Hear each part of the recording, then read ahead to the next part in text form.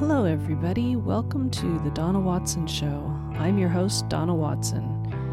I'm just an average American patriot who loves God, her family, her country. I try really hard to listen to God's voice. Sometimes I write stuff. Come with me. Together, let's explore this crazy experience we call life. Welcome to the show.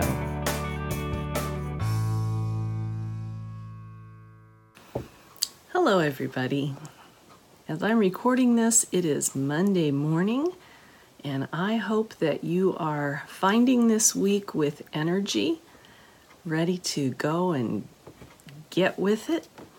But if you're not, that's okay too. I have a little word for you today. I've been reading in Jeremiah, and Jeremiah to me is a really interesting character. He was incredibly faithful to do exactly what he was told. Whenever the Lord told him to do something, according to the book of Jeremiah, he went out and did it. And this is an interesting example for us today because for Jeremiah, it wasn't always fun and games. He had a lot of struggles. He had a very unpopular message. And when he would bring the word of the Lord, he would be mocked. He would be whipped. He was put in stocks at the Benjamin gate of the Lord's temple. And it was a very difficult life for him.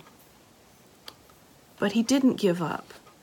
And I think there's an example for us today, if we look at Jeremiah. I want to share with you from Jeremiah chapter 20, verses 11 through 13. I'll pick up a little bit before that. He was complaining to the Lord in this 20th chapter, and I'm reading today from the New Living Version. And he says, "O Lord, you misled me. You're stronger than I am. You overpowered me. Now I'm mocked every day and everyone laughs at me." Did you ever feel that way? You try to share the truth, you try to share the gospel, and people mock you and they laugh at you? Or worse? That people started calling Jeremiah the man who lives in terror. And they threaten, if you say anything, we're going to report it. He says, even my old friends are watching me, waiting for a fatal slip. He'll trap himself, they say. Then we'll get our revenge on him. Oh, but listen to verse 11. Jeremiah knew where his strength was. He knew his identity. He knew where he was supposed to be. And he says, "But the Lord stands beside me like a great warrior. Before him, my persecutors will stumble. They cannot defeat me. They will fail and be thoroughly humiliated. Their dishonor will never be forgotten. O Lord of heaven's armies, you test those who are righteous, and you examine the deepest thoughts and secrets. Let me see your vengeance against them, for I have committed my cause to you. Sing to the Lord, praise to the Lord. Even though I was poor and needy, he rescued me from my oppressors." He went on to complain a little bit more, to curse the day that he was born. He wasn't having a good day, poor Jeremiah. But look at this, guys.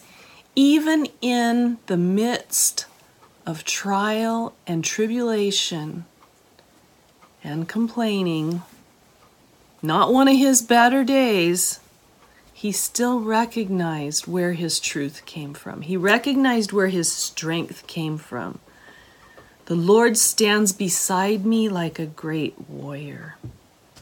Before him, my persecutors will stumble. See, Jeremiah could see the future.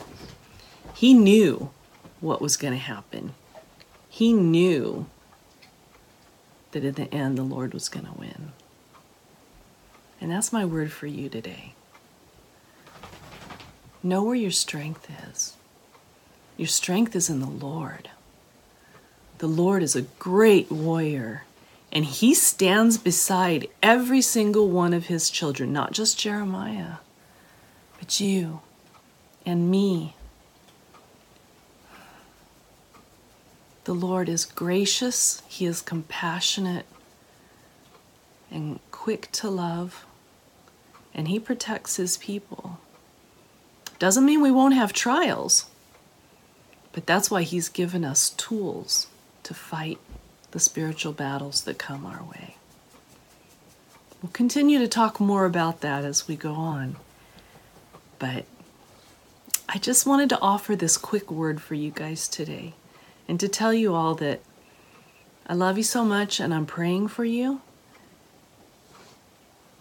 And I hope you have a blessed, victorious day. Take care.